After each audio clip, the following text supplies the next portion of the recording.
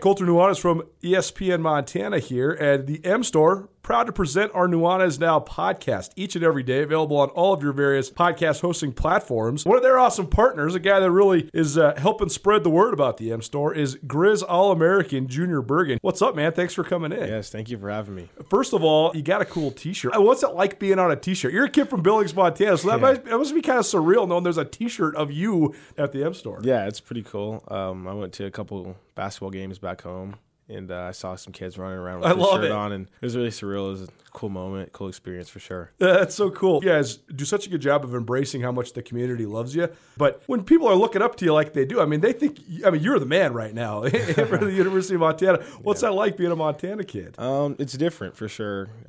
Growing up, you kind of look up to guys like who are in the NFL and stuff like that. But, it's just great to have a positive influence on these kids' lives. I just want to make sure I set the example and lead by example and give them someone to look up to. Go check out the M Store. They're located there at the corner of Higgins and Broadway here in the city of Missoula, and you can also visit anytime online, montanamstore.com. They have all the latest and greatest, a whole bunch of original Grizz gear, and of course, they have Junior Bergen t-shirts. Junior Bergen, proud partner with the M Store, as well as us here at ESPN Montana. Thanks for swinging by, man. Yes, sir. Thank you for having me. The M Store, where they're all Grizz all the time.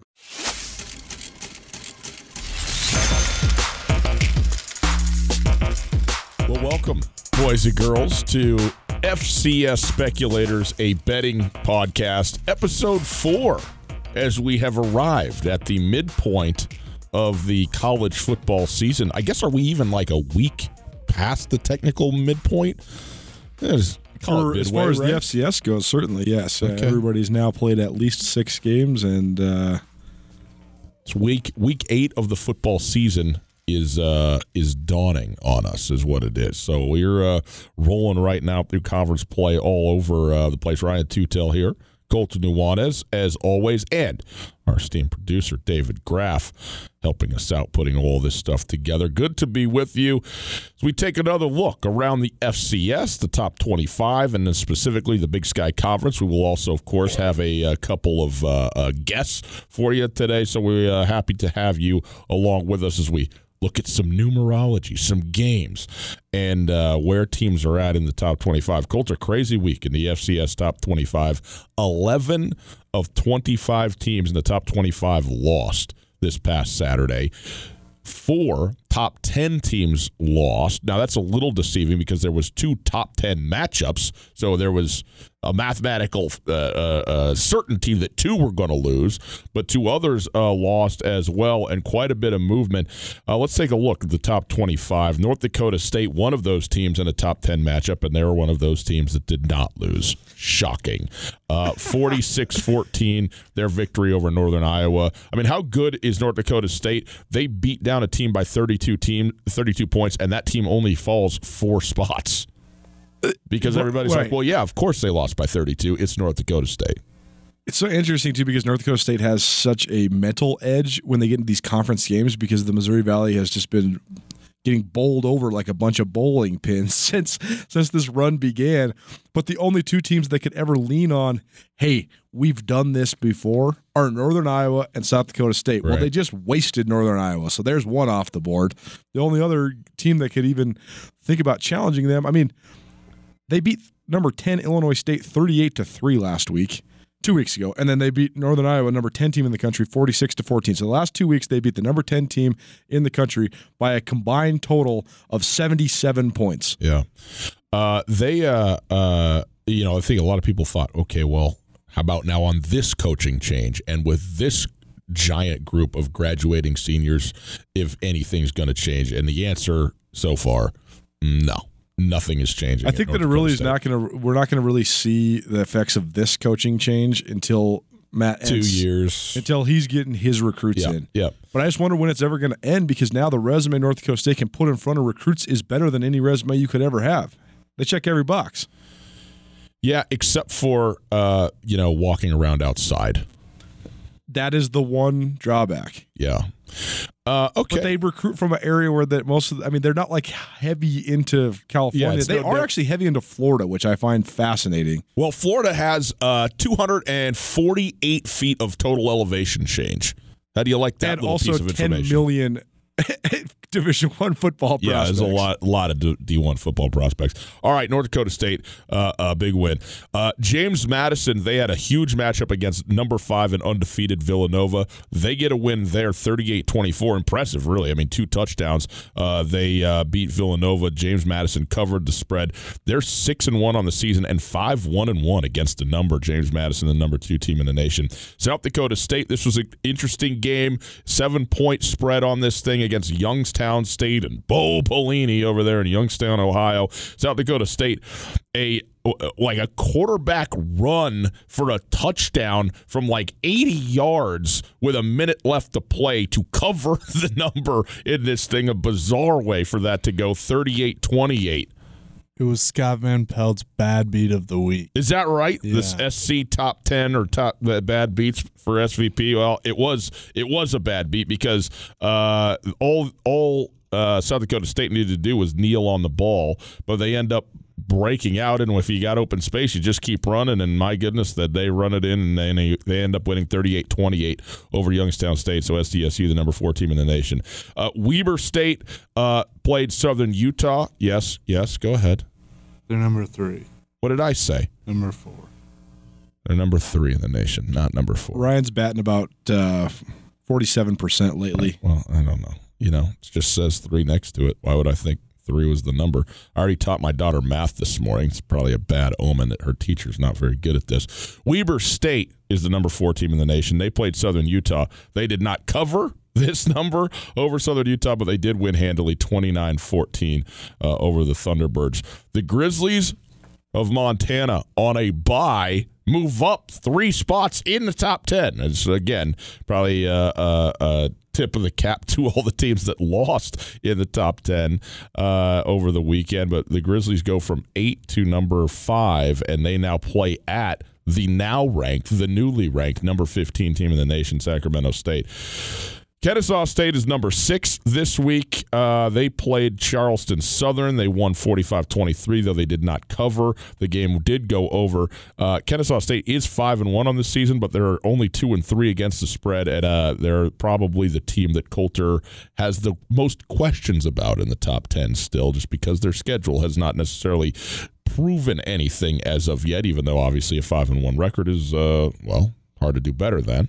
Well, Charleston Southern's, I'm not going to say a power by any means, but they're a real FCS football playing school. They were in the playoffs either 2 or 3 years ago.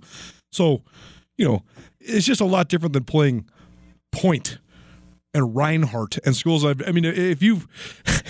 I've never heard of it, then that means that it is a very, very obscure opponent. Yes, no doubt. Villanova, as we mentioned, lost to James Madison. They dropped to number 7, so only 2 spots in a 2-touchdown game against the number 2 team in the nation. Villanova, though, this is interesting. They didn't cover the spread. They lost by 14. This is their first game that they did not cover this season. They're now 4-1-1. They have 1 push and 4 wins against the spread. So Villanova has been really good this season, but James Madison, again, handling Villanova pretty well. Furman on a bye last week. They are number 8 in the nation. They play the Citadel this weekend. Citadel. The Citadel. Yeah, it is the Citadel. You got to give it the. But they say some of the people who say Citadel say Citadel. That's all I'm saying. I'm not worried about the here. They are very worried about the. The definite. It's just article. like bison and bison. Yeah, you got to get the. Well, that's a rivalry game though. That's going to be a war because those two teams, maybe out west we don't really realize, but those 2 teams definitely hate each other. Yeah. And here's the thing: is out west. I mean, Montana State. It goes a long ways back. I don't know that anything goes back further than Furman Citadel. I mean, it goes, unless you're going to head to Scandinavia, do the Vikings versus the Inlanders or something. I don't know. The Inlanders? Yes, I am making that up. Nichols, they are the number 9 team in the country. They had a 45-35 win over Northwestern State. They failed to cover, but they did win the game. I think a game that I think people thought they would be maybe a little bit better but they handled their business, won by 10, and they are now 4-2. They play Sam Houston State at Sam Houston State this week. And finally, to round out the top 10, North Carolina A&T hammering Norfolk State 58-19. It's a big beat over Norfolk State. They are now 4-1 on the season. They're 3-2 against the number. They are at Florida A&M next week.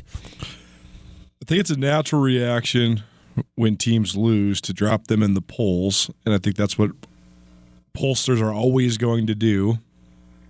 I also think that there's, especially in this level of football, the polls are oftentimes behind the performance.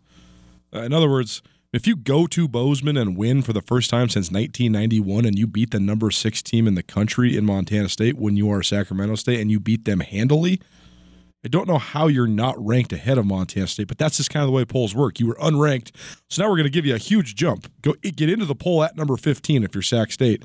But it just seems to me that if you go beat the number 6 team in the country, you should be ranked ahead of that team, even if it's only one spot. And so Sac State at 15, I thought they should have been ranked ahead of Montana State at 12. But the whole point I'm making here is that Furman was off last week. Nichols won. North Carolina A&T won. Kennesaw State won. So they all held steady or moved up. I don't necessarily think that means that they're better than Montana State or Towson or Northern Iowa. Those teams just lost. Correct. Do you know what I mean?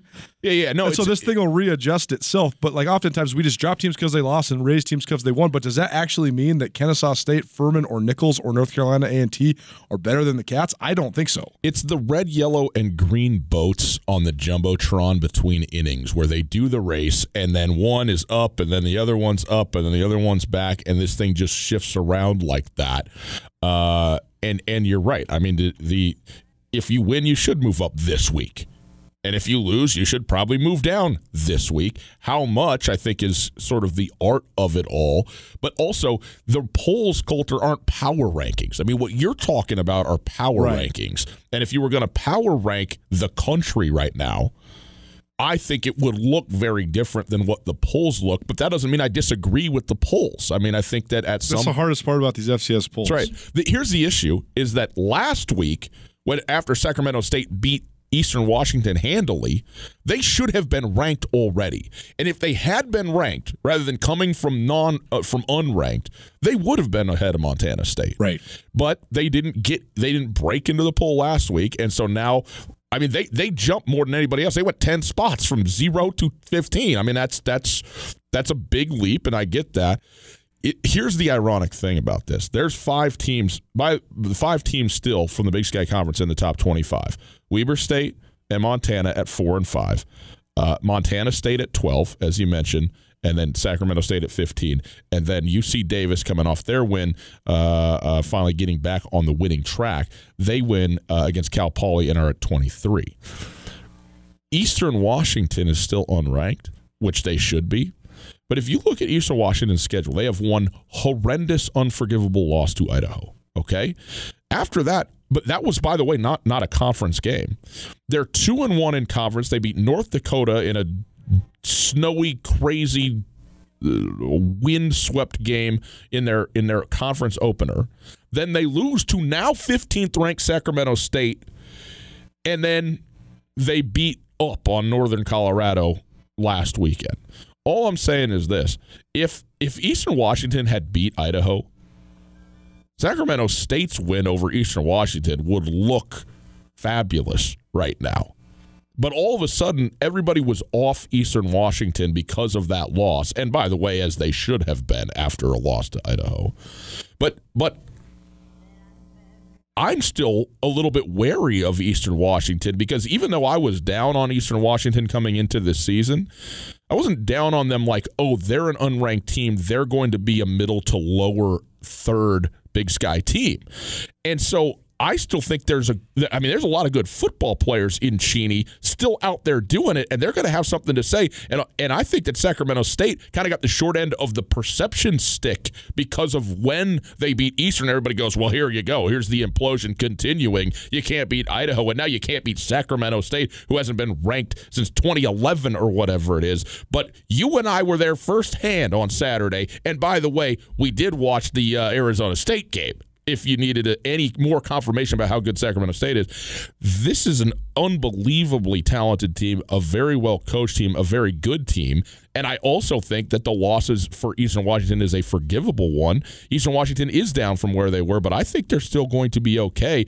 And, looking ahead a little bit, they're on a bye, and then they're in Missoula against the Grizzlies next week. That's a monster game for both of those teams at that point. Well, you watch Kevin Thompson live and in person. Kevin Thompson's a great quarterback. He's very mature. He's an excellent decision maker. He's a very surgical operator of Troy Taylor's offense. His ceiling in terms of how he could explode to win a game is high, among the higher in the country. There's no one in the country other than Dalton Snead that has a higher explosive ceiling than Eric Barriere.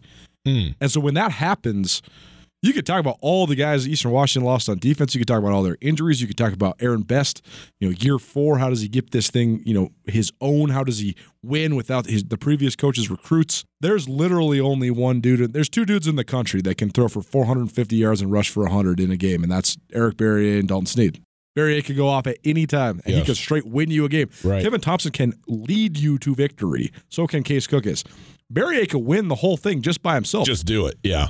And when he gets rolling, like when he is truly rolling in the RPO game, which they haven't gotten rolling as much this year for whatever reason, teams have been able to contain him in the pocket. But when he gets out and gets loose, people forget, man, this kid is absolutely straight up electric. I mean, his playoff run last year was amongst the greatest I have ever seen. Yeah. That game against Maine, he put on a straight clinic. He threw 7 touchdowns and rushed for an 8th. I mean, you talk about Sac State scored 5 straight times on Saturday. Eastern Washington scored 9 straight times in the national semifinals against a mean Maine defense. So, Right. I mean, he's a guy that you always have to be wary of him.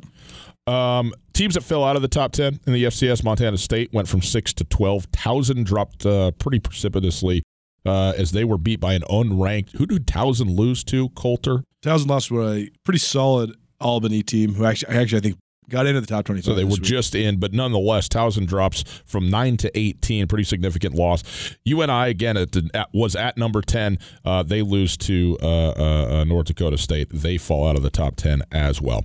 By the way, if you're keeping track at home, a little confused, Villanova was the other top 10 team that lost, but they did not fall out of the top 10. Okay, so we're clear. Coulter, let's take a look at what we did last week. Let's bring David in. This is, after all, a betting podcast, and we were picking some games last week.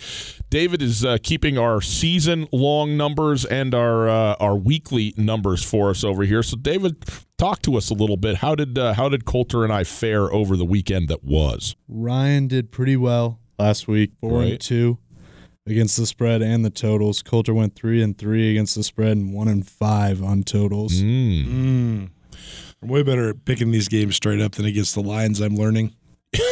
Well, that is the idea in general, I think. I'm amazed I went 4-2 against the totals. I always think the totals are a bit of a crapshoot.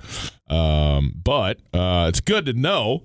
4-2. So give us run through this with us, David. What did we do? You guys both had Idaho State and over. Idaho State went 55-20 over North Dakota. Just boat raced them, hit the total on their own.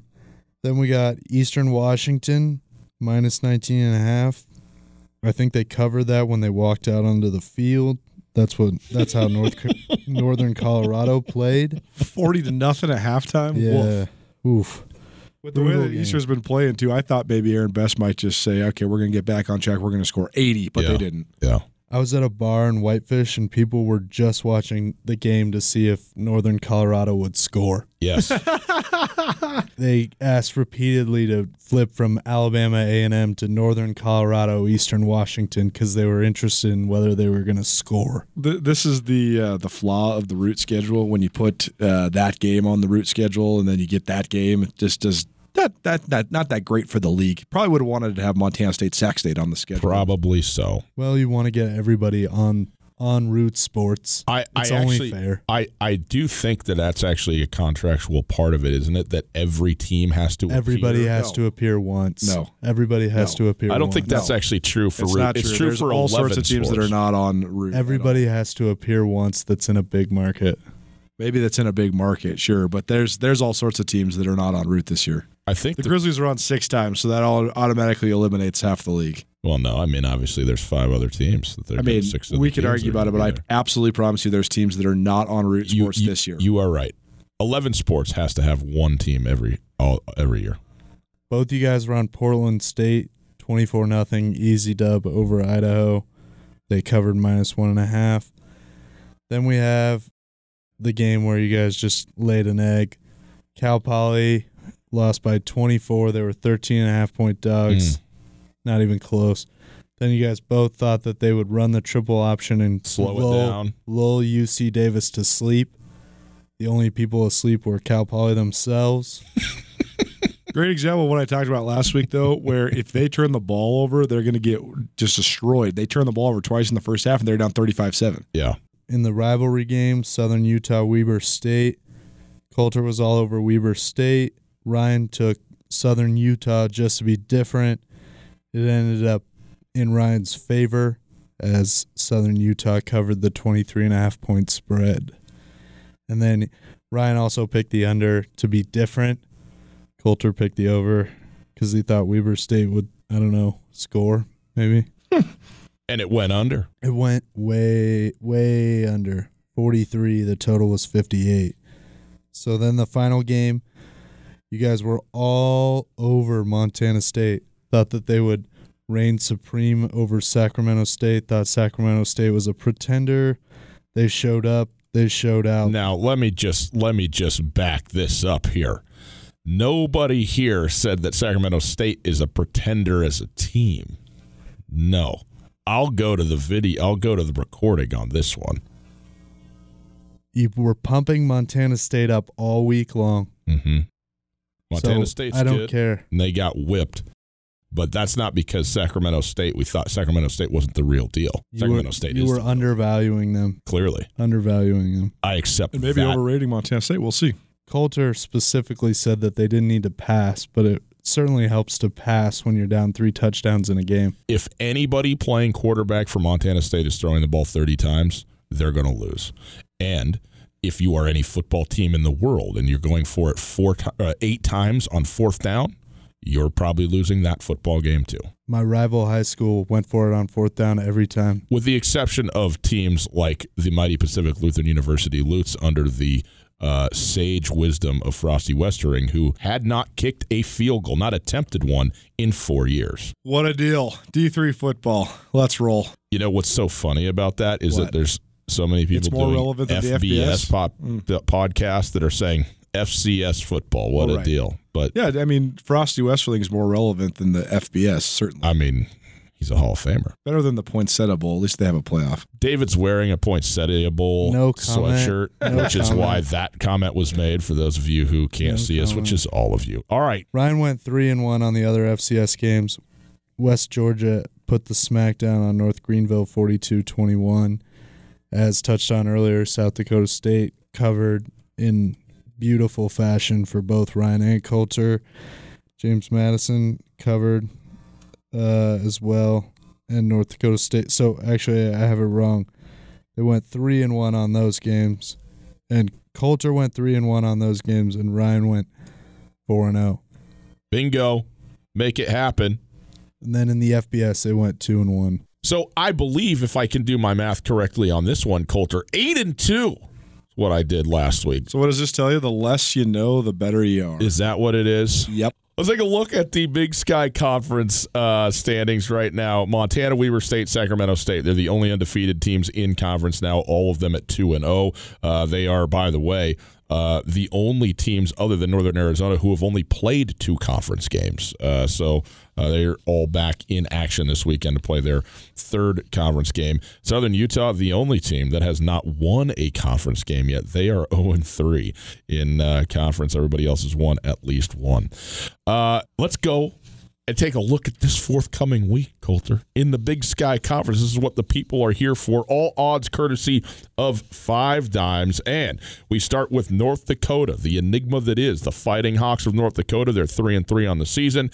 They are at Cal Poly. Cal Poly coming off a couple of turnovers and thus a 24-point loss to UC Davis. They're back at home in San Luis Obispo, and they are a 1-point home underdog against North Dakota. Coulter, what do you think about this football game? I want to believe in Cal Poly because I do think they have talent, and I think Tim Walsh is a good coach. But they've burned us several times. I mean, they didn't cover against a bad Southern Utah team. They somehow backdoor covered in an overtime loss to Montana State, and then they just got destroyed last week against UC Davis. It's Cal Poly. Here's the advice I'd give to anybody that's listening to this podcast and then making bets. Don't bet on Cal Poly. Cal Poly is 2-4 in their overall record, 1-2 in conference, and 2-4 against the number this year. Don't bet on Cal Poly because it really just comes down to, do they fumble the ball or not? And the way to, the odds of predicting that, it's just a matter of time. And you could have multiple games in a row where you don't fumble, and then a game where you fumble 5 times. Right. So it's just so hard to pick. I mean, I think that the number is exactly right because I do think North Dakota is good on defense. I think they can run the ball, and I think Cal Poly is okay on defense. They're not that great against the run. Cal Poly, though, can run the ball, obviously. So it's such a weird's the wrong word. It's a dead even matchup. This game straight up comes down to, does Cal Poly take care of the ball or not? If Cal Poly takes care of the ball, I think that they're 10 points better. If they don't, they're 28 points worse. I'm going to go with the home team as a 1-point underdog to win this thing straight up. I don't have, again, this is one that I would stay away from as far as I possibly could. But for the sake of it, I'm going to go with Cal Poly +1 to win this football game. The total on this, 60.5 points. That's a big number, but it's the Big Sky Conference. I'm just going to go the over with it, Coulter. A lot of confidence out of me here. What do you got? I'm going under. Okay. I think both teams are going to want it to be under. And who do you got? I got Cal Poly. I got the home team. Okay. So we're both on the Mustangs, even though they're 2-4 against the spread, and we're probably foolish for doing that. That game, by the way, Pluto Television Channel 544. UC Davis at Southern Utah. Cal Davis still in the top 25. They are a 14-point road favorite against the Thunderbirds of Southern Utah. I got UC Davis covering this game easily against Southern Utah. I think Southern Utah is not very good. The only question mark is the total. 66.5 points, a lot. Yeah, it's exactly what I said about Cal Poly is the opposite of what I'll tell you about if you're betting. Bet against Southern Utah. Yeah. Take the number, almost no matter who they're playing in the league. I mean, they Southern Utah covered against Weber last week because, like David said, Weber doesn't enjoy scoring that much, and they still scored 29 points, which is a lot for Weber this day and age. But Southern Utah is just in a state of disarray, man. They have not won a league game since 2017. They have only won 2 of their last, do the math, 18 games, period. 1 win last year, 1 win in overtime over a bad Stephen F. Austin team in Cedar City. This year, they're only scoring 22 points per game. They're giving up 39.5 points per game. And not only are they playing poorly on defense, but Chris Helbig, the quarterback, has been throwing picks, pick after pick after pick. He threw 4 picks last week, and I watched that game. 2 of the picks were just terrible. I mean, they're just straight up throwing to a linebacker who's sitting in zone coverage, not even really baiting anybody, just threw it right to him. So I'm taking UC Davis, and I'm taking the over only because I think that Davis will light it up. I think Davis is in the mix for 45 to 55 points in this game. So I think that I'm taking Davis. I'm taking the over. Yeah, I think Davis wins this pretty easily. As I mentioned, that number's a big number, though. I mean, even if they scored 45 points, you'd still need to get 3 touchdowns out of Southern Utah in order to get to the over. I think I'm going to take the under on this one, be a little contrarian. So, Coulter, you take the over at 66.5. I will go under, but we're both on UC Davis, and we had no confidence in the Cal Poly Northern Colorado game. You and I both have a pretty high degree in terms of our like for UC Davis to go ahead and cover that 14-point spread, even though they're on the road. Pluto Television, Channel 536 for that football game. Next one, Portland State at the hapless Northern Colorado Bears. Portland State coming off a 24-0 squash of Idaho. They are a 10.5-point road favorite at Northern Colorado. This is the 11 Sports Game of the Week on Pluto Television, Channel 541. Coulter, again, this is one that I like for a lot of different reasons, but Portland State they're a decent team, and Northern Colorado is terrible. I know it's a home game. It's a more even matchup probably than what it was last week for Northern Colorado, but I got Portland State covering this 10.5 points. Well, Portland State's been explosive on offense several times this year. Portland State scored in the 50s last week as well. So, they scored in the 50s twice in conference play. So, I agree. I actually think the number is smaller than it should be. I would say Portland State a 2-touchdown favorite in this thing. I got the Vikings to cover, and I'm taking the over. The number is 15.5. I'm going way over on this one. So you and I are in complete agreement. Portland State covers, and the number goes over 50.5. Coulter, our next game, the Big Sky, I find to be a very intriguing one. The number 4 team in the nation, Weber State, hosting Northern Arizona. Weber State, a 15.5-point favorite versus the Lumberjacks of NAU. And NAU, I think we know what NAU is this season. They're a middle-of-the-road Big Sky team, right? I mean, that's kind of what they are. But when you have the X factor of Case Cookus as the quarterback for this team, you know, there's always a chance that this team can jump up and be really, really dangerous. Number 5 in the nation in passing yards this season, Case Cookus, 2,075 yards so far this year. We know how good the Weber State defense is. We know how good the Weber State special teams are. We also know how bad it seems like the Weber State offense has been. And so I'm not really I don't know. This is like kind of a dangerous game to me a little bit for Weber State. Not so much in terms of winning and losing. I think Weber State will win this football game.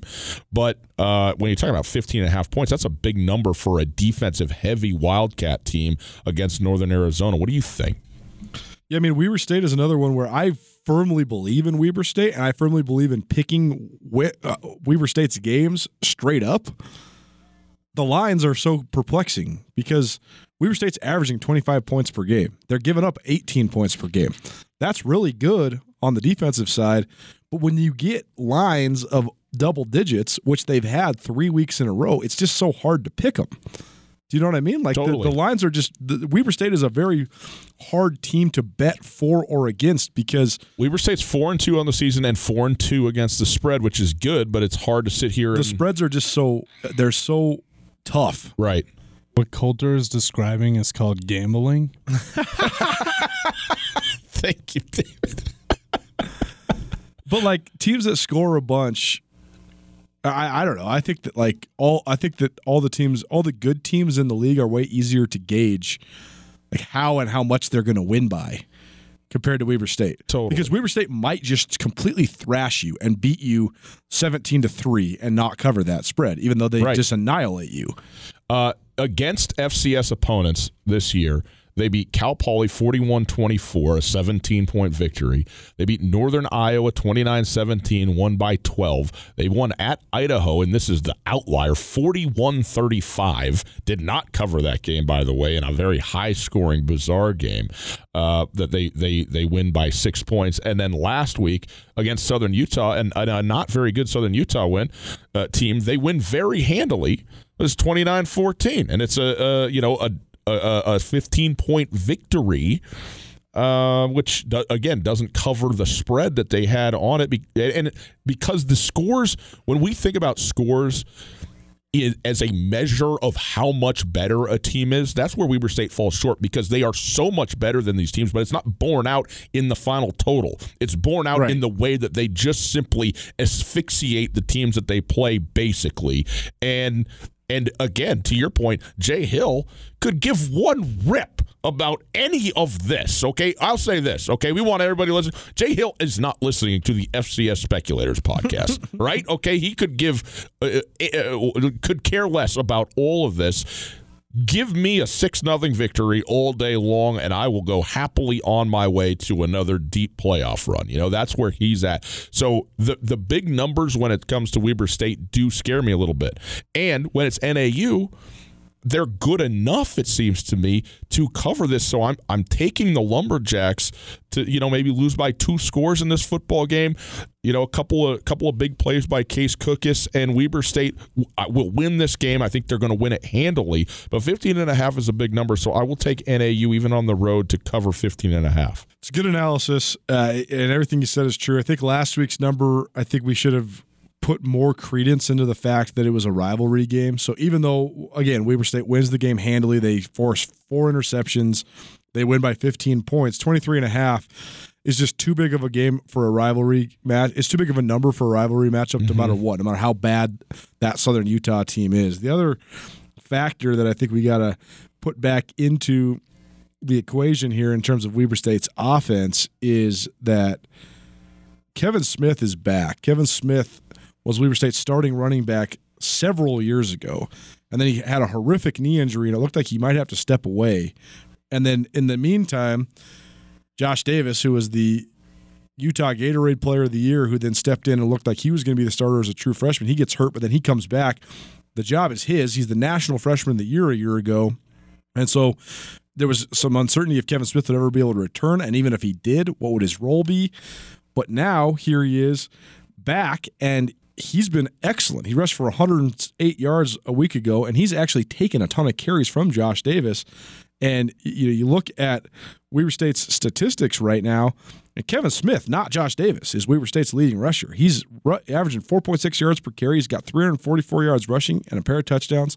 So they're doing a dual back system, and that gives them another weapon. And I think that was always the worry with Weber is they are one-dimensional on offense, and they were leaning so heavily on one guy.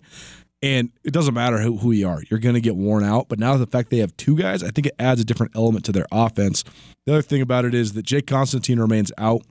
I'm not sure what his status is, the quarterback for Weber. But Caden Jenks, who's been very up and down, he was the starter last week and was nothing special whatsoever. 13 of 22, 137 yards, 1 touchdown, no picks. But that's kind of what they want out of their dude. As long as there's no picks, that's the key statistic. So we'll see where Weber State's at offensively, but I agree with you. I think that although I expect Weber State to control this game and win this game, I think NAU has a real chance to cover, especially just because they have one of the better quarterbacks in the country. Okay, so you and I are both on NAU. The number is 62. That seems, even with NAU and the great quarterback and Weber State with a much improved running game, seems like a big number to me. I got the under on 62 with the great Weber State defense holding this thing down and more of a possession type of contest. I go under 62. I got the under as well. That game available on Pluto Television, channel 535.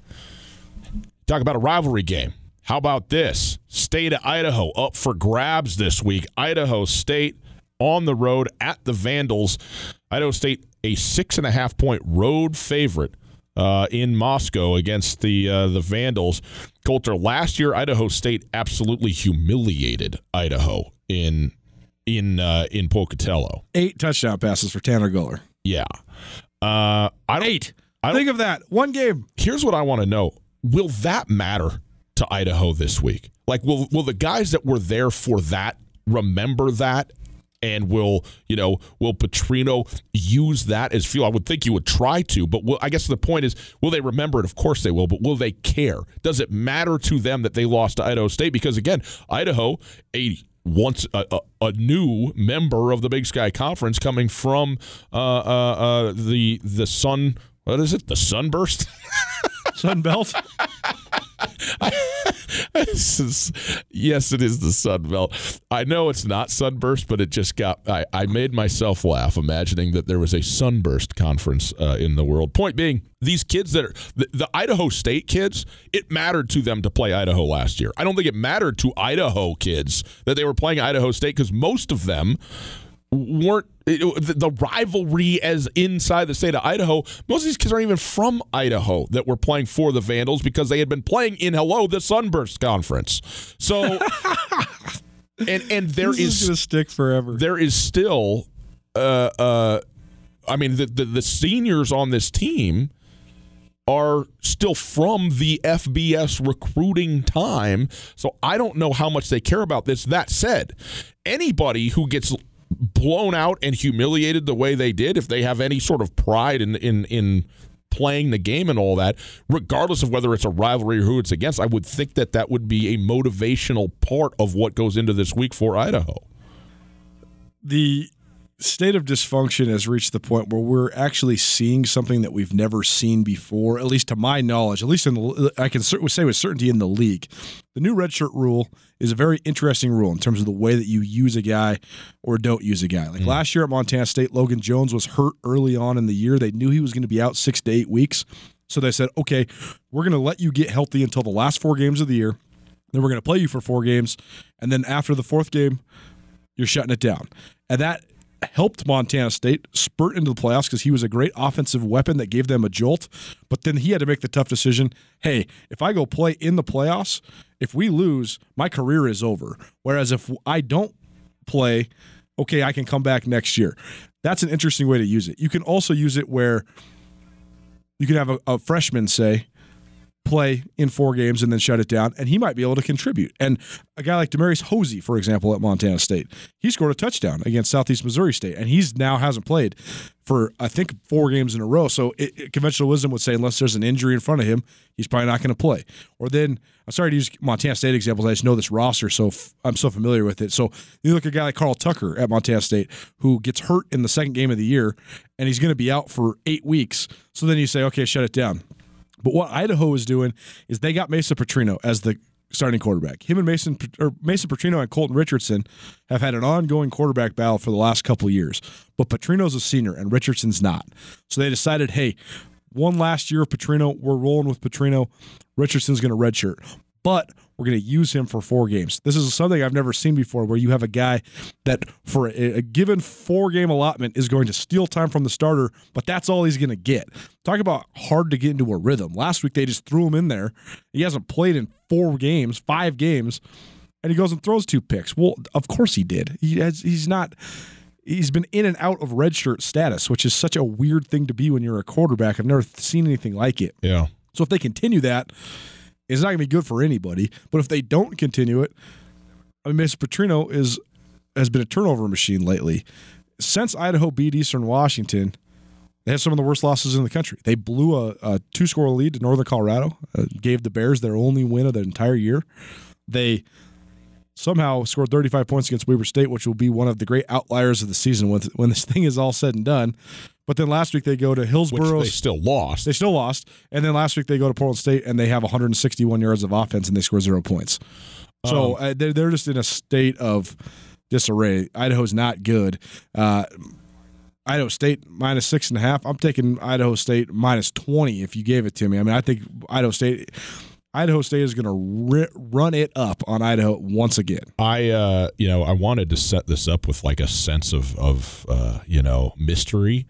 The Bengals at minus 6.5 is a no-brainer. I have a couple of picks that I really like this week. I'm not sure if I want to make this my lock of the week, but I'm tempted to make this my lock of the week with Idaho State hammering Idaho. The other thing that I like on this, the over-under is 55. Now, if Idaho goes out and scores 0 points, it's hard to get to the total. But guess what? Each of the last 3 weeks, somebody playing in an Idaho State game has scored 50 or more. Twice, it was Idaho State themselves. Yep. Once it was Montana, who they're playing against. But I got the over on this thing because here's the thing. Idaho has some talent, so they could score some points. But if Mason Petrino is bad and turns the ball over, guess what? Idaho State's going to score a ton of points. So either way, I think points get scored in this football game. It's in a dome. You got a good situation there. Idaho State does have a potent offense, and I think Rob Fennessy is coming for Paul Petrino once again in the rivalry game and looking to make a statement about just who you should play for inside the state of Idaho. You know, this is a huge game right here. There's not that many recruits in the state of Idaho, okay, for 2 schools to go after together. When Idaho, the Vandals, were not participating in the Big Sky Conference, sure, they could still try and recruit Idaho, but their footprint was much larger. Now their footprint is a lot more regional. It's a lot more in-state. I think that in-state recruiting is critical. It's certainly critical in the state of Montana, and I think Idaho is a state like Montana in that respect. You got to get the best guys in your state to come to your school. This is a big, big game for that. Rob Fennessy knows it. He's going to go after the Vandals in this game, and I think Idaho State wins handily, and consequently, I take the over as well.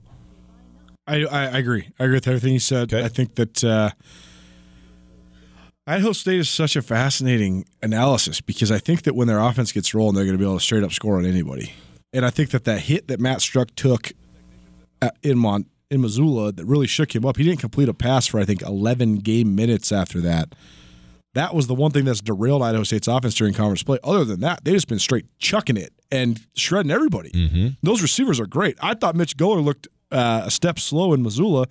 And then he goes out and has 119 yards receiving the first half last week. So he reminded me, okay, I still am a first-team All-League Big Sky talent. So I agree with you. I think Idaho State rolls in this game. I think they score at will. That is your Root Sports Game of the Week on Root Television. Okay.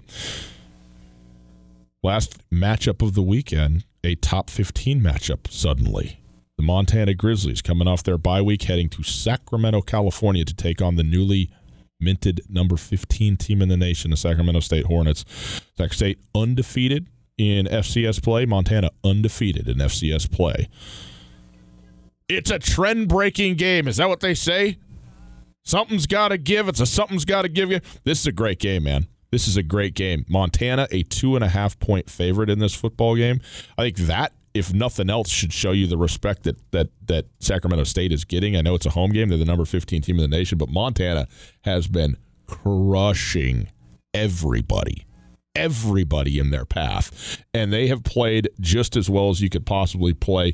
They beat Monmouth by 20. They beat UC Davis, the then number 4 team in the nation, by 25 on the road. They beat Idaho State, a very good and potent offense, 59-20, win by 39 points over the Bengals, and went on a 59-3 run in that game, and then had their bye. The only thing, and you can take out of this what you will, at his press conference yesterday, Bobby Hauck sort of just mentioned in passing that, sometimes if you're playing really well, you don't really want the bye week to come, but here it is, and they have it. Usually people talk about, well, it's a great time to get healthy, it's a great time to self-scout and so forth and so on, but Montana was rolling in such a fashion that they, I think, maybe would have liked to have just kept playing. Nonetheless, they got to go and they got to get the thing restarted at a really, really good Sacramento State team. I think both of these teams are going to be up for this game. This is the most intriguing game of the weekend for me in the Big Sky Conference. Idaho State is actually as well, just because it is the big rivalry that way. But this game, in terms of two really, really quality teams who have an interesting matchup, two outstanding quarterbacks going against each other, two teams that have been very good in the run game going up against each other, and two defenses that have been very strong as well. This is an outstanding matchup here. What do you see in this football game, Coulter? I think this is a great example. This 2 weeks will be a great example of showing exactly how important matchups are in the Big Sky Conference, and I don't necessarily think that means as much as people would want to think in terms of the quality of the team and the potential of the teams. So say, for example, Montana goes down and wins this game by 2 scores. Grizz fans are going to be screaming and yelling, we are so much better than the Cats. I don't think that that's necessarily true as far as I think that these are the 3 best teams besides Weber State in the conference. And I think that each individual school, when you play each other, the matchups are so interesting. Team A beats Team B. Team B beats Team C. So then Team A thinks, well, we should crush Team C. But no. Easy. It all just matters. Like, who is over there and what do you do well? Like, Weber State will be the toughest matchup in the league for Sac State because Weber State has the best secondary. So they can fluster Kevin Thompson a little bit.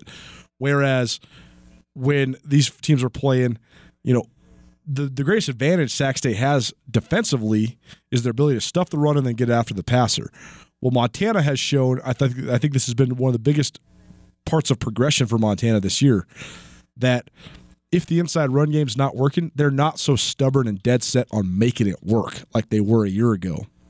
If the inside run game's not working, they start throwing the ball to Sammy Kim and Smart Torrey and say, good luck, defense. So I think that's an interesting part of this whole thing. Like I told you earlier this week on Two Tell Nuanez, I am not sure how to evaluate Sac State's defensive secondary because they were not really tested except for when Sac State was up 20 points and Tucker Rovig started throwing the ball against pretty loose prevent coverage.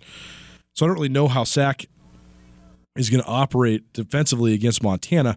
But I'll say this. I think that Dalton Snead's dual threat ability and Montana's athletes on the outside will give them a decided advantage against anybody, especially the Sac State team. I think Snead will be able to get the ball out quick, which negates George Obina and the rest of the Sac State D-line. And even though I think Sac's corners are probably pretty good, and I know Marcus Bland, their nickel, is the best nickel in the league, certainly, those guys still are going to be at a disadvantage when they're talking about Montana's players on their perimeter. Now, on the other side, this is going to be the test, right? Because I think the Grizz have been excellent defending the run. And quite frankly, everybody's been excellent defending the run against Sac State, even though Bobby Houck calls Elijah Dotson the best running back in the league. His numbers are very in the middle of the road when you talk about rushing.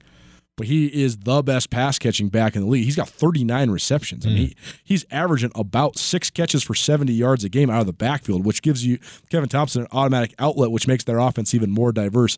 That'll be something Montana has to pay attention to. You wonder if they use Jace Lewis maybe as a spy on Elijah Dotson. We'll see.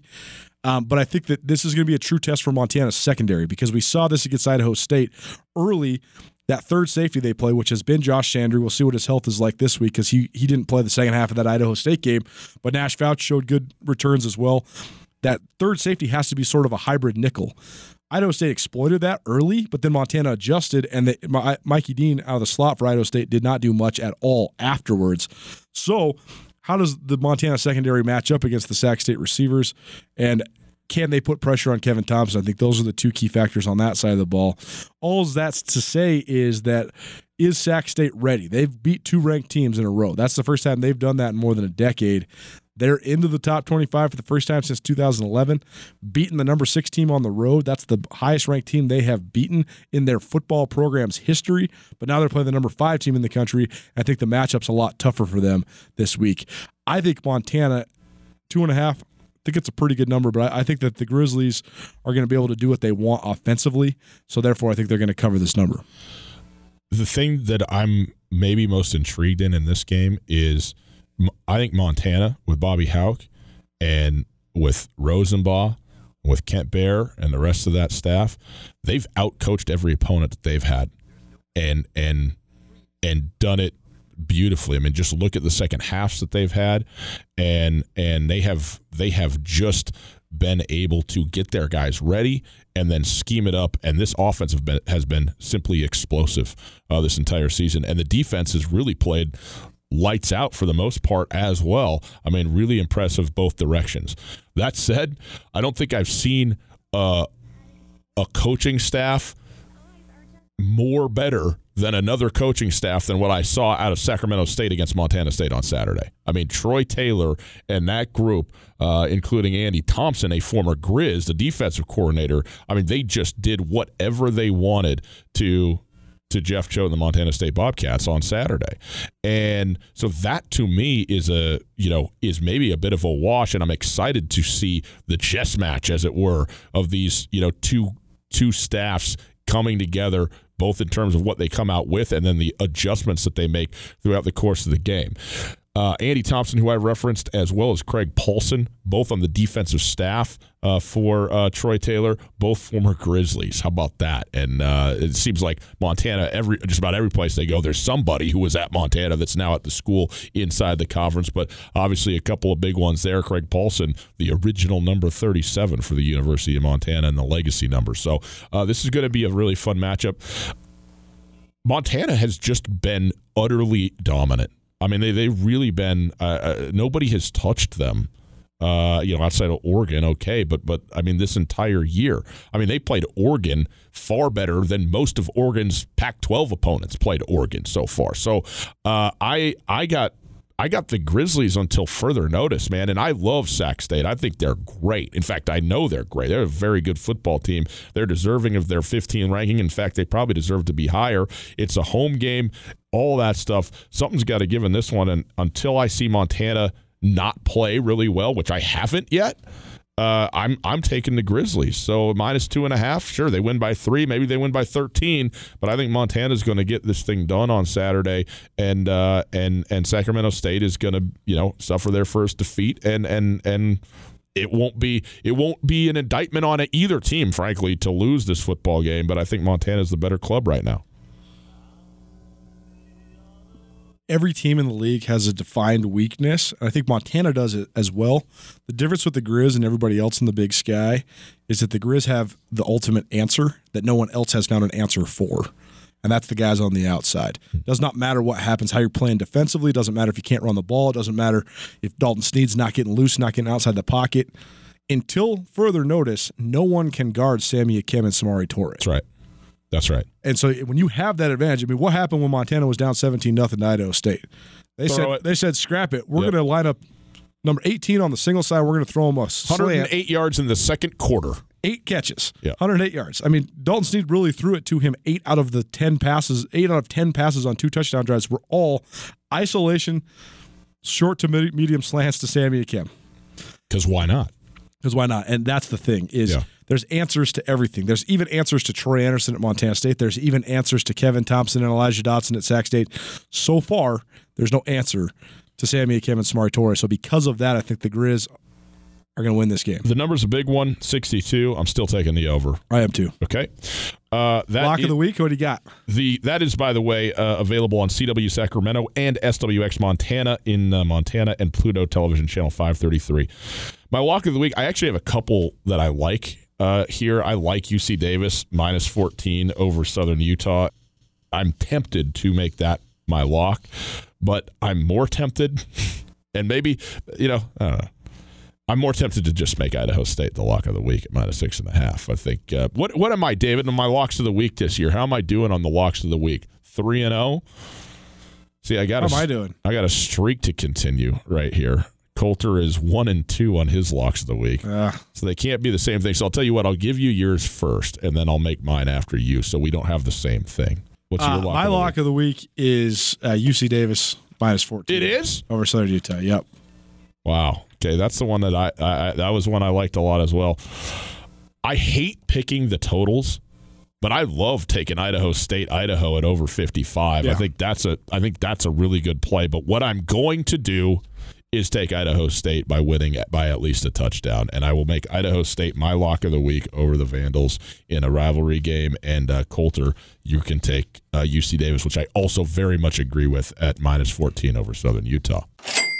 It's time now for one of our favorite portions of the FCS Speculators podcast, 4 questions, where we go around the country asking the same 4 questions to folks who are covering teams in the FCS at the national level, but not in the Big Sky Conference. So first, we welcome back to the show Josh Criswell of the Huntsville Item. He covers Sam Houston State homecoming against Nichols. Here we go, 4 questions with Josh Criswell. Sam Houston State's a team that had a couple of early close losses, lost to New Mexico and North Dakota on the road. And then we're really on a roll as Southland play got started. 3-0 start, top of the Southland Conference, heading into a game they should have won last week at home against Lamar. And then, a little bit of factors come into play. Sam Houston State's been decimated by injuries at the quarterback position. They're down 3 quarterbacks, with one of those 3 guys essentially playing on one leg right now in Ty Brock. Even had to mix in their scout team quarterback briefly there in the second half. And the end result was, one of the best defensive performances in school history went to waste as Sam put up 7 points in regulation and ended up losing in triple overtime to Lamar. This week right here, this is probably going to be a turning point for them. I mean, they're at the point where if they want to get to playoffs, they can maybe afford one more loss in Southland play, at least the way things look right now. And unfortunate for them, they have the number 1 team in the conference, the defending champs, Nichols, coming into town. So going to be a tough test for them, but I would say if one thing is giving them optimism, it's my personal belief that Sam Houston State has the best defense in the country right now.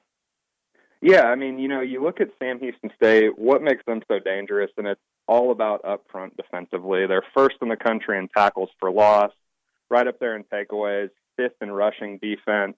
And coming into town is Nichols, who has the number one rushing offense in the Southland Conference. So you're going to see a battle that I think Sam Houston State can win there on the defensive side. The issue is, can they put up enough offensively? They have one of the best receivers in the country in Nathan Stewart. They have a running back in Donovan Williams who's really broken out the last two games, averaging a little over 100 yards and a touchdown in just the second half alone the last 2 weeks. But they're going to need something to get going. Their passing game was probably produced one of the worst passing performances I've ever seen, at the college level since I got here covering Sam Houston State last season. And like I mentioned earlier, it's all about those injuries. They're down basically 3 QBs. Whenever you're using a scout team quarterback that's primary position as receiver and kick holder, you're not really in a good spot offensively. They really like to have a balanced attack. And one thing you've heard a lot from the coaching staff is that desire to get the running game going early. And it's something that hasn't really happened especially in recent weeks. Seems like the running game's almost non-existent in the first half, and then they finally get going, start wearing down the defense, and then that running game starts to break things open a little bit. And then passing the ball, it's hard really to tell what they want to do right now. In an ideal world, they would love to air it out and fling the ball around like they did when they blew out Incarnate Word by, 39 points in the conference opener, had over 500 yards passing, 5 passing touchdowns. That was with a different guy at quarterback, a guy who was healthy. Now you have a guy who can barely move around in the pocket, having trouble stepping into throws because his ankles bother him so much. So it's really hard to tell what's going to go on with that offense. They'd like to get some tempo going, but it's just something that hasn't really been possible, especially the last couple weeks. Yeah, the quarterback situation for Sam Houston State, they're going to, in all likelihood, roll with Ty Brock, who's been battling an ankle injury since the conference opener. They're down starting quarterback Eric Schmid, as well as senior Mike Dare, who underwent hip surgery right before the season. You could also see a couple other guys. They have some true freshmen that, if needed, they could potentially throw in there. Ryan Humphreys is a guy, the scout team quarterback I mentioned. A lot of athleticism there. The teammates love him. A little bit undersized, though, and you haven't really seen him, at least in-game situation, very limited sample size, but couldn't really get the passing game going in the few opportunities that they had with him out there. But as far as what you need to know, the thing about Nichols is the quarterback position is basically a completely different story for them. They have a senior in Chase Forcade, who is the Southland's returning player of the year, and honestly one of the best quarterbacks in the entire country, which is one of the things that's been really interesting about this season. I mean, Nichols is putting up under 200 yards passing a game, but they have the number one rushing offense in the conference. So you see Nichols kind of evolving, and I think it's a big reason, that versatility is playing a big part in why they're leaps and bounds ahead of the rest of the conference right now. I was a little bit taken aback whenever I was texting y'all's producer, and he told me that Sam was favored in this game. I thought, maybe Sam will be a touchdown underdog. And in that case, I might even lean towards the Bearcats. But just coming off of last week, even as good as that defense has been, it's hard to see the offense putting up enough to go out there and beating Nichols by more than 3 points. But as far as the under goes, I also think that Sam Houston State defense is going to prevent any chance at all of this game getting close to that over. Next up, Jeff Hartzell from the Charleston Post and Courier. He covers the Citadel hosting Furman this week. Furman an 18-point favorite in this one.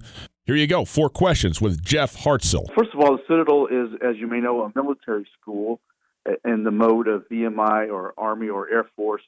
The only difference between the Citadel and a place like West Point or Air Force Academy is the cadets are not required to go into the military. So about 25 to 30% of Citadel cadets do go into the military. This season, the Bulldogs are 3-4 overall, and their moment of glory was an upset win at Georgia Tech a couple of weeks ago. It was actually the Citadel's first win over a current ACC team.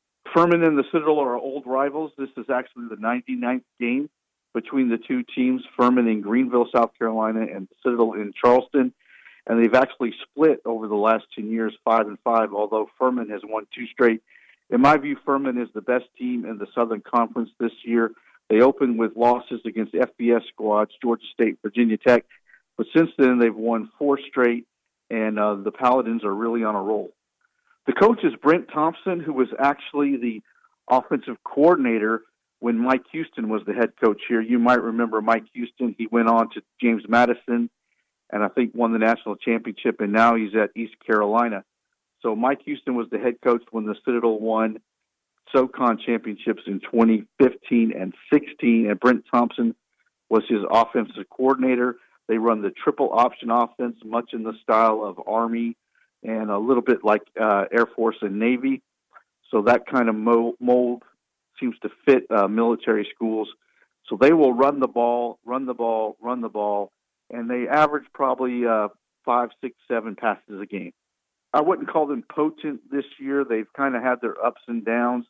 They had the win over Georgia Tech, but they followed that up with losses to Samford in 4 overtimes, and then they lost to VMI for the first time since 2002.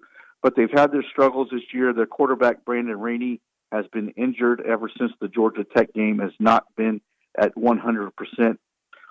They did play better last week in a win over 35-17 win over Western Carolina, in which they rushed for 339 yards. Well, I think the question boils down to whether the Citadel defense can slow down this Furman offense, which is very potent. Devin Wynn is probably the best running back in the Southern Conference, averaging 106 yards a game and 8.4 yards per carry. And the big difference has been they've really found a great quarterback in redshirt freshman Darren Granger. He's 6'4" from Conway, South Carolina. He's hitting 60% of his passes, 11 TDs, and just 2 interceptions. So as long as Darren Granger is playing like this, Furman will be hard to beat. That's pretty wild because my prediction for the game was Furman 36, Citadel 14, which is 18 points. So that's a good number. I would bet on Furman to win by more than 18. And finally, Kevin Tressolini from the News Journal and DelawareOnline.com. He covers the Blue Hens of Delaware, who are playing New Hampshire this week. 4 questions with Kevin Tressolini. Well, first of all, historically, Delaware is one of the well-known teams at the FCS level. They've won 6 national championships in their history. The first one back in the 1940s. The most recent one that was in wire service, small college football, as they called it back then. The most recent one in 2003 in NCAA Division I AA. They've been in the championship game twice since then. So there's quite a history here, and folks out in Montana certainly understand how important history can be when it comes to these programs. So there's a strong football history here. Recent history hasn't been so strong. Delaware made the NCAA playoffs last season. First time they'd been in there since 2010 when they lost in the finals to Eastern Washington. That's the longest playoff drought Delaware had ever had. Delaware had never gone more than 3 years without making the playoffs. And then they didn't make it they made it in 2010, didn't make it again until last year.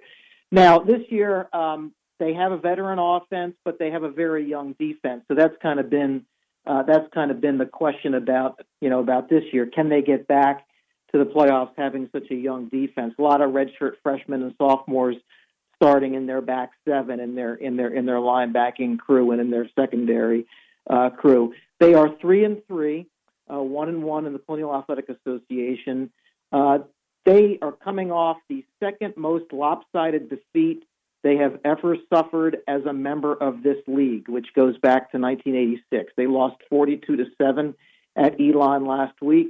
As I said, it was the second most lopsided defeat Delaware had ever suffered in this league. The other one was against Richmond back in the 90s.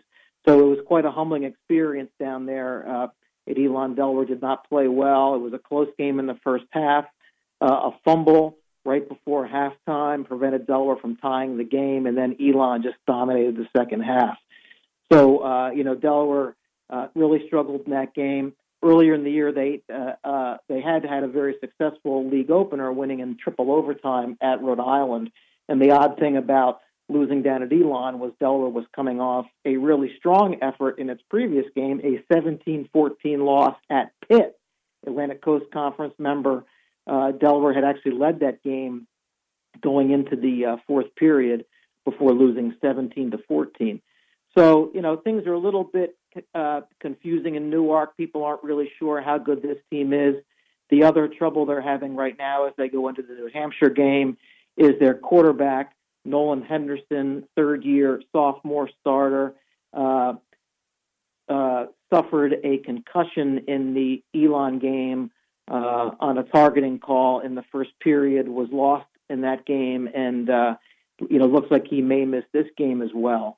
He's a very elusive kid, good runner, good thrower. Really gives the offense kind of a spark. So it looks like they may not have him, so that kind of hurts them against New Hampshire.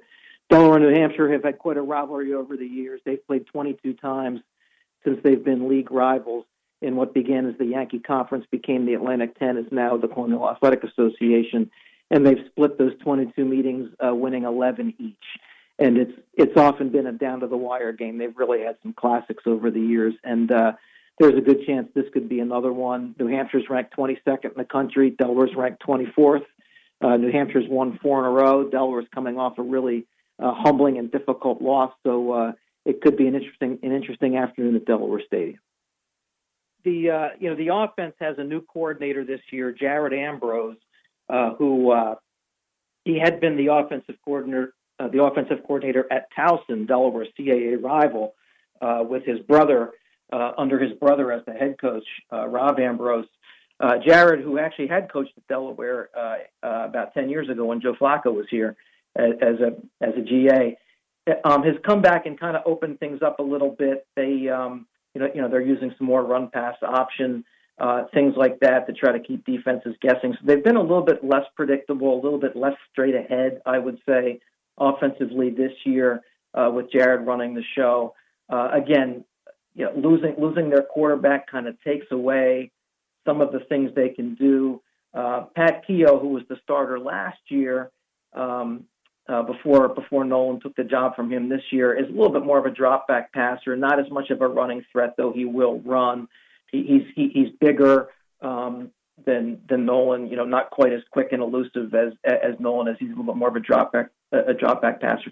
Delaware has not run the ball as effectively as it would like, averaging just 3.7 yards per carry, which is 10th in the CAA. They've really just kind of struggled to get the running game on track, and they also have given up the most sacks in the CAA. So they're really kind of struggling in that regard to kind of protect the quarterback better, get more yards out of the running game. They really need to do better in both of those areas. They have a new receiving crew this year after graduating their top 4 receivers from last year, and they have done a good job of getting those guys accustomed to what they're doing. They've got some pretty good receivers. Thyrick Pitts in particular and Gene Coleman are 2 guys who can certainly threaten the defense and make it difficult for them. So it's a very well-rounded offense. They can hurt you both ways. They can hurt you on the ground, but they just haven't been able to do that as consistently as they would like. Defensively, Delaware's kind of a hybrid. They used to run a little bit more 3-4 with some 4-3. Now they're doing a little bit more 4-3 while still incorporating some 3-4. They're very young in the linebacking crew and in the secondary crew, starting a lot of redshirt freshmen and sophomores back there, a little bit more experience up front. But the problem they've had is they are not getting sacks. They only have 1 all year, fewer than anybody in the country at any level, any NCAA level. And they are also not getting tackles for loss. So that's really hurt them. They've just had a difficult time doing that. And they're hoping that maybe this is the week they can do a little bit better in that regard. New Hampshire's got a couple pretty good running backs. New Hampshire is always a very difficult team to defend. They've always run a very imaginative offense that can really catch a defense guessing. They might run a play with 2 quarterbacks on the field, and neither one of them will get the ball. It's always been really fun to watch, and can be really difficult to defend. So this is going to be a test for the Delaware defense, which as I said, has a lot of young guys in there. Now they've got some injuries on their defensive line too. They're missing a couple of guys on their defensive line, which is where they've had their experience.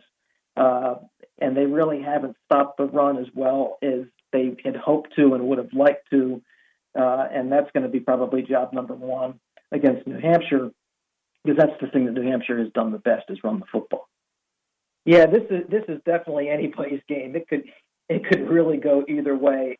Delaware and New Hampshire rarely have a low-scoring game. They usually both put some points on the board, and New Hampshire does have one of the better defenses in the league this year, and they are going to make it difficult for Delaware, especially with the fact that Delaware is kind of struggling with their quarterback situation right now, with their top quarterback being out.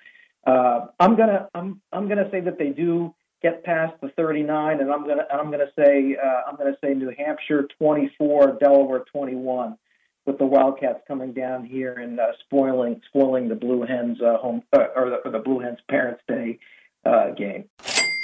Okay, very good. 4 questions in the book. And now, Colter, it's our turn to pick these 3 big national games against the spread, and we bring in our esteemed producer, David Graff, to set these up for us. All right, David. Nichols, Sam Houston State. What do we got? All right, we got number 9 Nichols at Sam Houston State. Sam Houston State is surprisingly, as Chriswell noted, a 3-point favorite. He and I were exchanging texts. He was like, "Are you sure? Are you sure?" Right. When the guy who covers the team is incredulous that the team that he covers is favored, that's a good time to go the other way. That's my indicator right there. For what it's worth, Saturday will also mark the first time the Cats have hosted a top 10 ranked team since they beat number 2 Eastern Washington in 2013. The Cats have won each of the last 6 times they have hosted a team ranked in the top 10 of the polls, dating back through 2004. And let's be clear, the Bearcats is what we're talking about here, Sam Houston State, because there's many different cats out there. Wild, Bob, you never know. Bear. We're on the Bearcat track today. I also don't remember the exact number, but Nichols is like 1-9 in their last 10 against Sam. Really? But they're the number 9 team in the nation, and Sam Houston in their homecoming is favored even though they are not ranked at all. I'm going with the expert here, Colter. I'm taking Nichols and 3 points, thank you very much. I realize that he says Sam Houston State has the best defense in the country, which is an impressive statement. If they're down to their 3rd quarterback, who's already hobbled, or one of their 3 quarterbacks that's injured, the other 2 unavailable, I'm going to take Nichols State with the 3 points, and I will certainly take the under. The Southland has gone through such a weird transition because for a long time the Southland was one of the best conferences. Used to be the Power 4 in the FCS. The Southland was there with the Missouri Valley, the Colonial Athletic Association, and the Big Sky. No longer, and so much of that is because of the downgrading in the programs of places like specifically Stephen F. Austin, Sam Houston State. I mean, those were perennial top 20 programs. Yes. Central Arkansas is still there. But I think a lot of it's because of the new programs that have popped up and programs that have moved to the FBS. I mean, you got North Texas, Texas State. They're stealing the recruits now, and that FBS carrot, I think, is stealing kids that might have, if you're recruiting on a level playing field, a kid might go to Sam Houston because they have success. But now, we can go play the FBS. I think they're stealing a lot of kids. That said, Nichols is brand new on the scene when it comes to Southland powers, and Sam Houston's not. And I think that Huntsville is a tough place to get to, tough place to play. They have a real home field advantage because they do average 14,000, 15,000 fans a game. They got a great band. So I think Sam Houston, they always have great speed. Criswell said they have a great defense. Nichols, it's a game that Nichols has got to win to affirm themselves because they've only been on this national scene for a couple years. But I think that Sam Houston State's going to win this game. This is the analysis you can come to expect right here. Colter likes Sam Houston State. They have a great band. Nobody thinks that's funny? That's hilarious, guys. Come on now a little bit. They're laughing at home. Thank you. All right. Very good. You take Sam Houston. David, game number 2, Citadel, Furman. All right. We heard Hartzell, who's not very good at math, pick Furman. 99th meeting between these two teams. Furman's an 18-point favorite on the road. Who do you guys got? Well, Citadel had their big win over Georgia Tech But Georgia Tech is atrocious, as we know. Furman, a very good football team. I'm going to take Furman. Laying 18 points is quite a lot. I'm comfortable doing it. I don't really know why. I'm going to take Furman on this one because the math said so. Even though it wasn't 18 points spread, it was like a 22 points, whatever it is. I'll take Furman to go ahead and have their way with Citadel in a rivalry game. I mean, this is a big rivalry. This is a long history here, and that, I think, usually brings both teams to their best. And if both teams play really well, Furman is going to play very well and I think handle their business. Rivalry game plus triple option means closer score than people are going to expect. Oh, going the other way. We saw Utah's terrible, and we watched them cover the spread against Weber State because it's a rivalry game. I just think that Citadel has the ability to cover the spread because of their ability to control the ball. And in a rivalry game, I think they'll want to keep the score down. So I'm taking Citadel, and I'm taking the under. You ever been to Charleston, South Carolina? Yeah. I have not. Man, what a town. Great food. You got the Citadel sitting there, but also just all the old embankments and encumbrances and whatever the old time war dialogue lexicon would be. It's just it's remarkable and very nice and on the coast. Anyway, love Charleston. All right, our last big game, the only other ranked game besides Montana and Sacramento State, number 22. New Hampshire travels to number 24, Delaware. Delaware is a 1.5-point dog. Kevin Tressolini from newsjournal/DelawareOnline.com. He liked New Hampshire. Me personally, I don't know if I would pass up a chance to take the points when Delaware's QB is Joe Flacco's brother. Anytime you got a Flacco with the points, you got to take him. That's all the analysis I know. Thank you, David. That is good analysis. It's a family affair there for the Blue Hens now. I've been to Delaware. My sister had this very odd infatuation with, wherever you live in the country, there's probably a state that you identify as the state that you know about the least, like the one where when the name comes up, there's just blackness on your radar. You got no idea. Montana is that for a lot of people, where they're out there. They go, Montana, don't know. Sorry. Yeah, I won't bang my hand on the thing. Okay.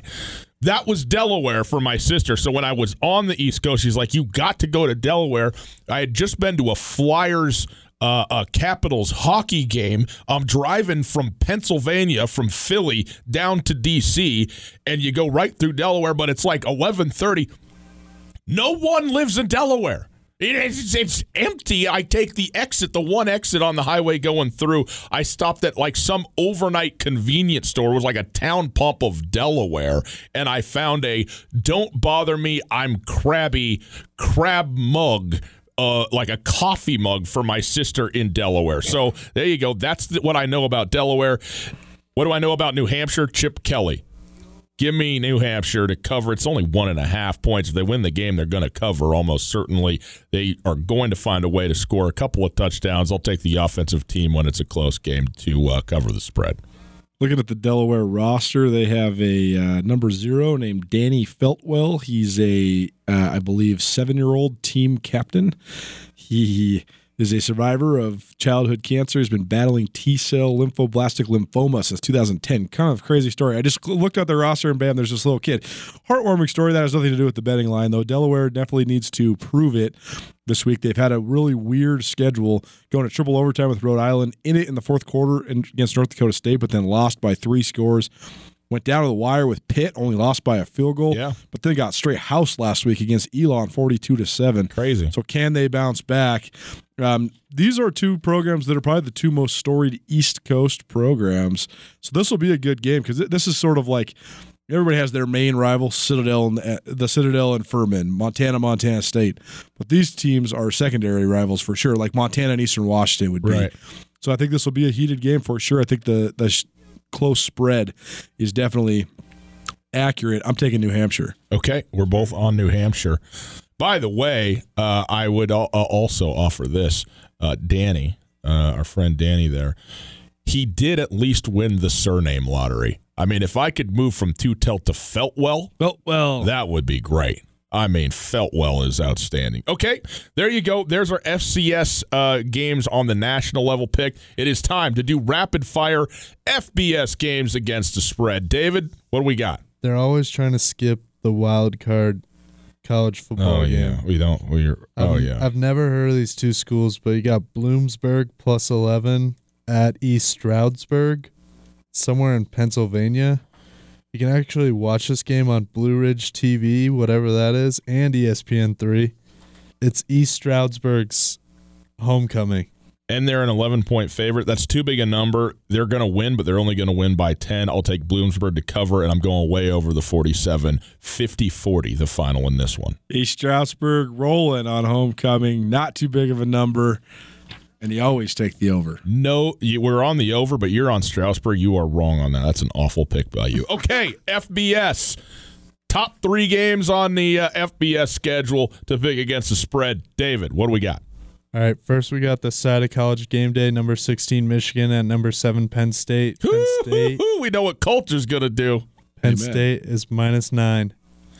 The Nittany Lions undefeated, playing Michigan -9 at home. Happy Valley, 5:30 kickoff Mountain Time. That's 7:30 local, boys and girls. A night game, going to be a whiteout in Happy Valley. This should be the lock of the week. Give me the Nittany Lions by 1,000 over the hapless and inept Michigan Wolverines. The seat went from hot to being on fire after this one for Jim Harbaugh. I mean, look, if you go to Wisconsin and just get pummeled into the ground, which everybody has, including Michigan State, but my goodness gracious, and I love, I'm a big Badger guy, Wisconsin, the whole deal. No. And you're not going to do it to Penn State. Penn State -9? No. All day long. Nittany Lions, I'm all over that. Nittany Lions are red hot. I mean, they got warmed up with a nice little 79-point outing against Idaho, but they also have wins over their rivals, Pitt and Maryland, and they went into Kinnick Stadium last week and beat Iowa. So 6-0, number 7 in the country. There's a new series on HBO 24/7, and it's like a mini Hard Knock style, just on 1 week of football for a college football program. So they did Penn State last week, leading up to the Maryland game. James Franklin is so sweet, man. But they did Arizona State this week. Herm Edwards is sweeter than everybody. Dude. Herm Edwards is the sweetest. He's so cool. His unwavering personality, like you think it's a persona, and then you realize, no, this guy's like this literally 24 hours a day. You know the other thing, too, for Herm that's working in his favor? Once you cross a certain age threshold, you actually can connect better with the college kids. And he has gotten to that point where he's like the affable or avuncular grandfather figure, but not so old that he's like slipping at all. Like he'll still put you in your place, but he's just got that certain range right now. He's in a sweet spot there at ASU. Sun Devils should be happy. No doubt. I got Penn State in this. I think that not just because I'm a Penn State fan, but Penn State has an unbelievable amount of talent on defense. They're rolling, man. I mean, straight up, I think they have one of the best defensive units in the country. I think that their front seven is outstanding. They have multiple NFL guys that I think will be high draft picks, and I think they're going to be able to put a lot of pressure on the passer. I got Penn State as well. Okay. Now we move into the Pac-12, David. For what it's worth, Michigan has never won a game as an underdog, so throw Penn State in your moneyline parlays. Speaking of Herm Edwards and Arizona State, this is the biggest game of the weekend as far as I'm concerned. Just wait. Michigan has never won a game in which they were an underdog? Under Jim Harbaugh. Okay. Wow. That's still pretty unbelievable. Now they have, but also totally believable. It is. But I mean, how many games have they been underdogs in? Every Ohio State game, which they've lost all of them. Yep. I think it's like 12. And then, a handful of others. When they play Penn State. I mean, Penn State, we could get into this on Tootell Nuance, but I was thinking about this when I was watching Penn State. I was thinking about Penn State is a great example of why the FBS model is so weird and so hard for me to buy into. Because Penn State couldn't have more money and resources and talent, and they're still never going to make the playoff or win the college football national championship under the current construction, because they don't play in the SEC, and they're always going to be behind Ohio State in their own conference. Well, they could beat Ohio State, I guess, and get in there, but they're not beating Alabama or Clemson or anybody else from the SEC. I mean, maybe. It's just it's a weird situation. It's all about proximity to recruits. All right, we move on. The biggest game of the weekend, as far as I'm concerned, number 17 Arizona State at number 13 Utah. Utah 2-touchdown favorite. It's 4 p.m. on the Pac-12 network. 4 p.m. on Ryan Tutel's couch for me. Yes. But now it's time to out our producer David Graff a little bit, because even though he's in this beautiful Poinsettia Bowl Wyoming Cowboys sweatshirt, the alma mater from which he graduated, he in fact is a giant Arizona State fan. His girlfriend went to Arizona State. He met her in where's Arizona State? In Tempe. Tempe. Man, people already know more about David Graff's love life than you'll ever get out of me. Oh, I know. You're just cold and heartless. But just a byline, buddy. Just byline. Be a byline. Emphasis on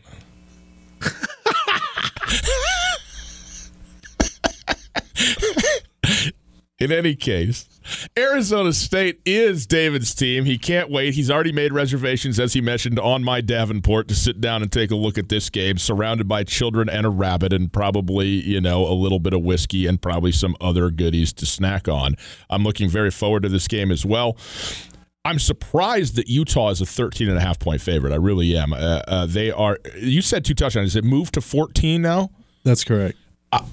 I think I gotta take Arizona State on that big a spread. I love Utah, man. I think Utah is going to win this game, and I think Utah's got the best defense in the Pac-12, and I buy the Utes, man. I just think they're really, really good, especially at home. But Arizona State is good, too, and they have proven, to this point in the season that they are a capable team. You already mentioned about Herm Edwards, and, what do we know about Marvin Lewis? I mean, greatest coach of all time. Anyway, that's an aside. He's on the staff, if you're wondering, at home. Marvin Lewis has joined Herm Edwards. Don't know what you got till it's gone, though, huh? Marvin Lewis wasn't good enough for Cincinnati. Now Cincinnati can't win a game. Let me tell you something. Marvin Lewis could sit up there and be an offensive lineman for the Bengals right now. I'm taking Arizona State to cover this, even though I got Utah winning the football game, because I think 14's too big a number for these two teams. I mean, you're talking about number 13 versus number 17. Maybe they know something I don't know, but I like Arizona State to be competitive in this game. Don't look now, but everybody in the Pac-12 decided they're going to play defense all of a sudden. I know. What in the hell happened there? And now the teams that just want to play offense, like UCLA and Washington State, suck. Yeah. I mean, Arizona State's turned their defense around pretty darn quick. They're pretty good defensively. And Utah they've always had dudes. They have always had dudes, but they're executing a lot better. And Utah is exceptional defensively. Oh, yeah. But they're the best defense in the conference. Yes, and one of the best defenses in the country. Sure. They're frighteningly fast in the way they execute and just the mechanism that is their defense. I mean, they're a well-oiled machine. I've watched them 5 times in the last 2 years. I've just left flabbergasted. I agree with your assessment wholeheartedly, though. I think this will be a slugfest. What's the over-under on this, David? Have to look. Because I would take the under, I think, because I think this will be a defensive game. But I agree with you. I think that 14 is a big number. I think that Utah will win, but Arizona State will cover. Okay. All right, our last game, number 12 Oregon at number 25 Washington. Washington's a 3-point underdog. The game's on ABC at 1:30. This is an immediate and no doubter for me, but I'll let you go first, Coulter. I think we're on the same page. Really? I think Oregon's really, really, really good, and I think that Washington's not as good as they have been. I think that the constant stream of front 7 players from the Huskies go in the NFL, they've been able to reload, but they're going to have to rebuild that part now. They're out of dudes up front compared to what they had. I mean, what they had was Vita Vea and Greg Jenkins, and for sure. I mean Elijah Qualls and multiple NFL draft picks. So they, Shaq Thompson, they need to reload that portion of it. And I think that Oregon's really good, man. I think people around our parts, around Montana, are a little bit skewed version of Oregon, because Oregon, they're probably their worst performance of the year was against the Montana Grizzlies, and credit to Montana for that. Oregon looked a little lackluster in that game, though. Oregon looked lights out last week. Their offensive line was as advertised, and I think that Justin Herbert is as advertised, and I think that their defense is pretty fast and pretty effective. I got Oregon to win. I think they'll win by way more than just 3. You and I are 100% not on the same page on this. This is a rivalry game. This is the rivalry game. Don't kid yourself about the Apple Cup. Okay, this is the rivalry game. Oh yeah, for really both these teams. But no doubt. But Washington fans hate Oregon way more than they hate Washington State. Way more. 1,000,000 times more, with all of the fire that hell hath. Okay, is how much Washington hates Oregon, and vice versa. okay? This game is in Husky Stadium. They're coming off an awful loss to Stanford and then bounce back and house Arizona, who is putrid. This is a get-up-and-get-going football game. Washington has not played to their potential. Jacob Eason has not played to his potential. I thought Jacob Eason would be better than he's been. I think he is going to be very good in this football game. It is a risk because Oregon is very good. I actually buy the Oregon Ducks more than I buy Washington as a team. But in this game, give me a home underdog in the Washington Huskies, 3-point home dog, to cover this thing up, if not win outright. I think Washington will win this football game outright. But even though it's only a small number, certainly if I'm getting points, I'll take the Huskies. And yes, some of that is from the burning hatred I have for the Ducks. So, just so we need know who you are. Emotional investment in your gambling analysis. See, here's the difference between you and me. You think you can be just a dispassionate, objective observer, and I don't believe that exists at all. I believe you have to recognize your biases and then analyze those. And so that's what I'm doing here. I'm taking Washington out of my heart, and I will not do anything with this game, but that's what I'm going to pick here. I just think the Huskies are teetering, and they need to figure it out. They are teetering. Yes, and that is part of why I like this. This has been FCS Speculators, a betting podcast, episode 4. David, I love the FBS part of it. If you give me Big Ten and Pac-12 games, those are the leagues I watch. I just picked the biggest games of the week. Great. Those happen to be in these two conferences. Boys and girls, thanks for listening. We do appreciate you. We hope you had some fun with us, and we'll be back in a week with episode 5.